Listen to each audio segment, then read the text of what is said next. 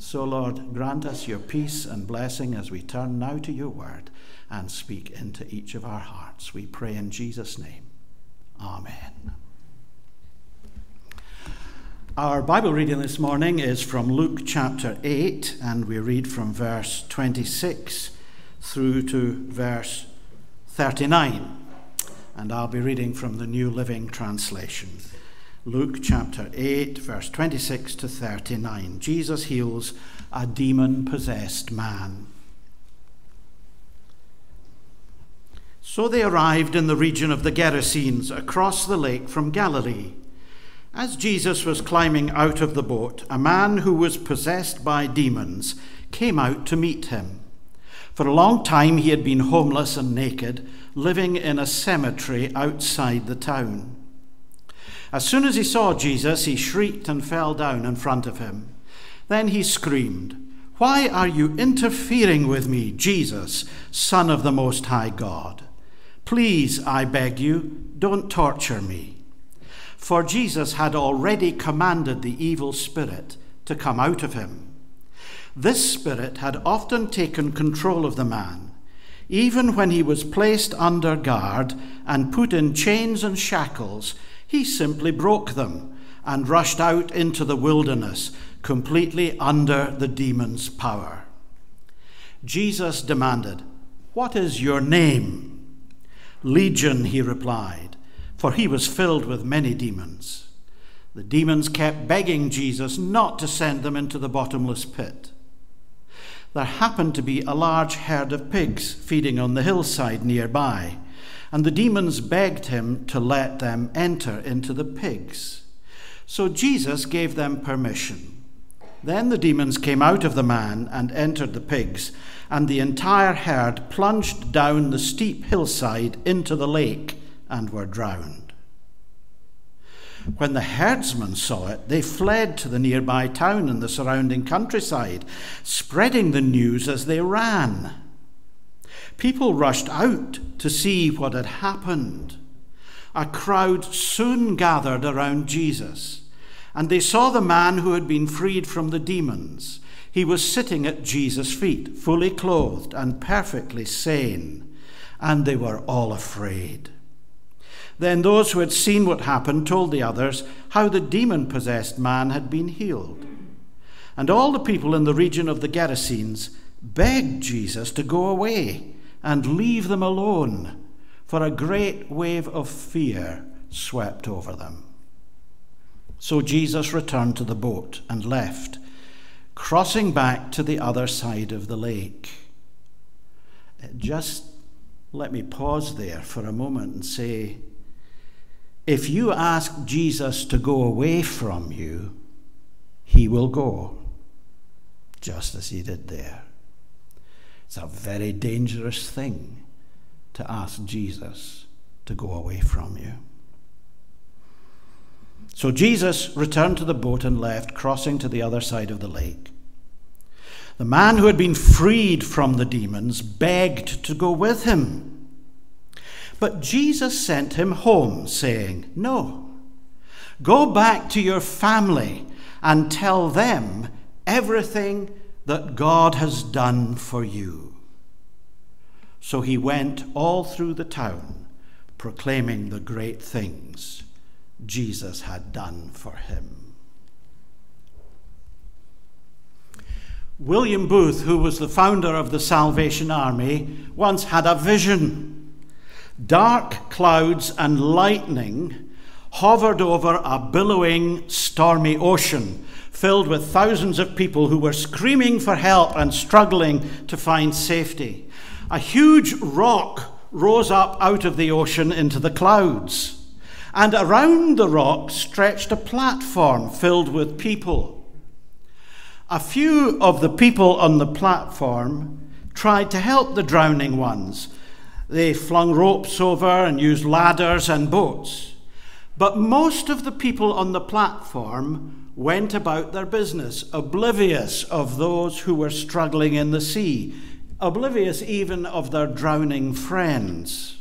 Although they heard the cries, most of the platform people spent their time tending their gardens, raising their families, and begging God for assurance that they would one day reach security at the top of the mountain.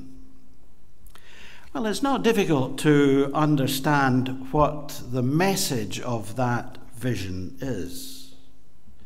We Christians are often like the platform people who have been rescued from the dangerous ocean, but instead of reaching out with concern to those who are still struggling and in danger, too many of us have become taken up with our own lives and become cloistered Christians, cut off from those who are not yet saved but who desperately need Jesus Christ in their lives. We've retreated into the safety of our church fellowships and our Bible study groups and isolated ourselves from needy people. Perhaps that world of needy, unsaved people terrifies us, just as the disciples were terrified by that demented, possessed man on the shores of Gadara. Yet Jesus reached out to that man and didn't try to avoid him. And you and I need to reach out to needy people just where they are, instead of keeping them at a distance. We need to reach out and speak into their lives with a tender, loving concern that reaches them where they are. Our lives must touch their lives if we are to bring them to meet Jesus.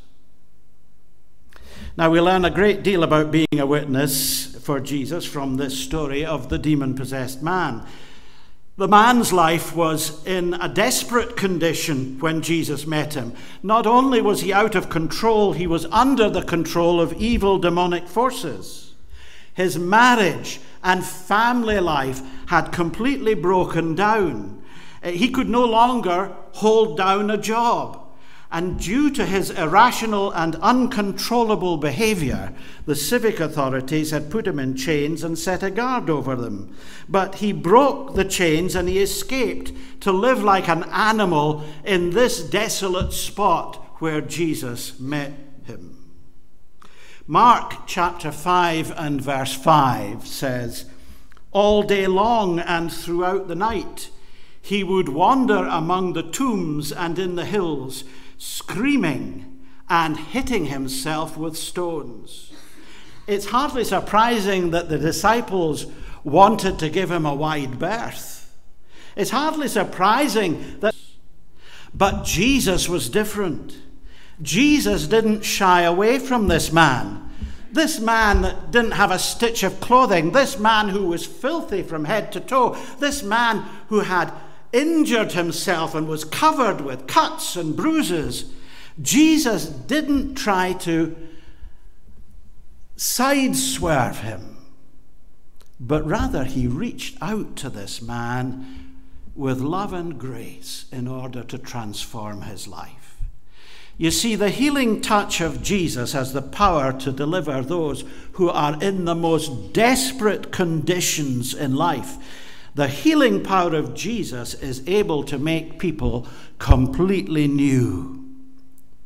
Luke 8:35 tells us that when news of what happened reached the village, people summoned up courage to come out to that desolate place and to see what was going on. Luke 8:35, they wanted to see for themselves what had happened, and they saw the man who had been possessed by demons sitting quietly at Jesus' feet, clothed and sane. And what does that man want to do?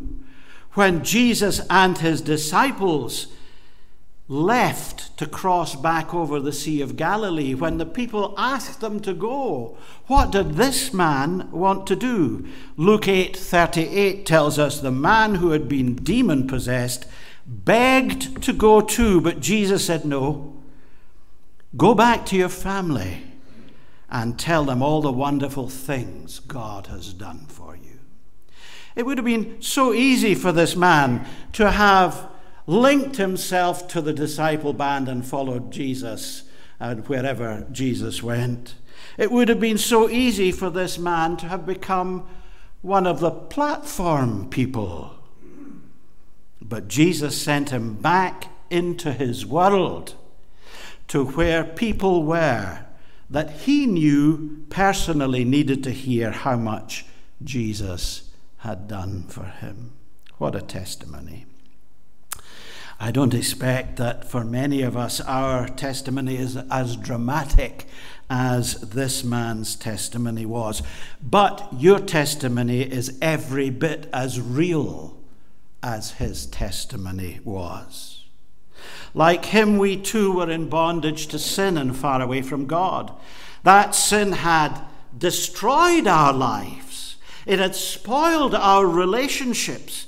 It had enslaved us to destructive attitudes and habits. The prospect was bleak until we met Jesus personally. His loving touch brought healing to our hearts and transformed our lives. And it doesn't matter how it happened or whether our testimony is dramatic or ordinary. Jesus sends each of us back into our world, to the needy people who are in our world, to tell the wonderful things God has done. Every Christian has something of value and worth to share with other people. But why are we so reluctant to tell the wonderful things that Jesus has done for us? Perhaps it's because, firstly, of the problems we have about witnessing. Yeah, witnessing causes many Christians problems. In his book, Personal Evangelism, J.C. Macaulay said, "Every man is his own greatest problem, and we certainly stand in our own way when it comes to winning souls." Doesn't it strike you as remarkable that we can talk at length about 1,001 different subjects connected to life and politics and the weather and everything else, but when it comes to speaking to someone about Jesus, it changes. We draw back. We dry up. Bill and Gloria Gaither, in one of the songs that they wrote some time ago, encouraged Christians to overcome this problem by becoming enthusiastic and excited about Jesus and the message of the gospel. And they said in that song, you talk about people, you talk about things that really aren't important at all. You talk about weather, you talk about problems that we have here at home and abroad. Well, my friends, I'm excited about a solution for the world.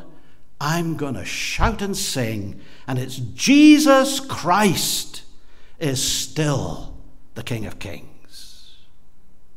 If we Christians were more excited about Jesus, more taken up with Jesus, more filled with the Spirit of Jesus, if we were more committed to our faith and to serving Jesus, we wouldn't be able to do anything other than tell people about the wonderful things God has done. In his book, Witness is Witness, David Augsburger says, "Tell who Christ is to you. Tell how you've come to know him as the personal leader of your life.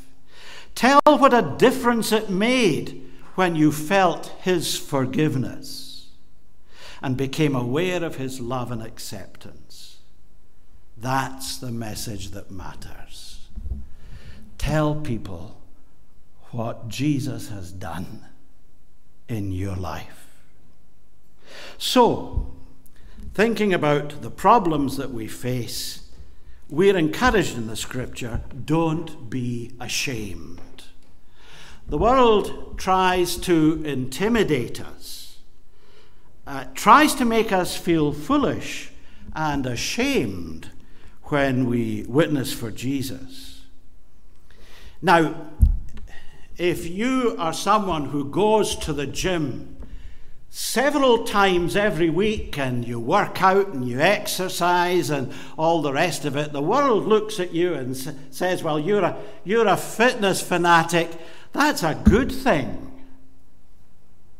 Or if you're really into golf and you're on the golf course several times a week and you're trying to improve your score and all the rest of it, the world looks on you and says, oh, you're a golf fanatic. That's a good thing.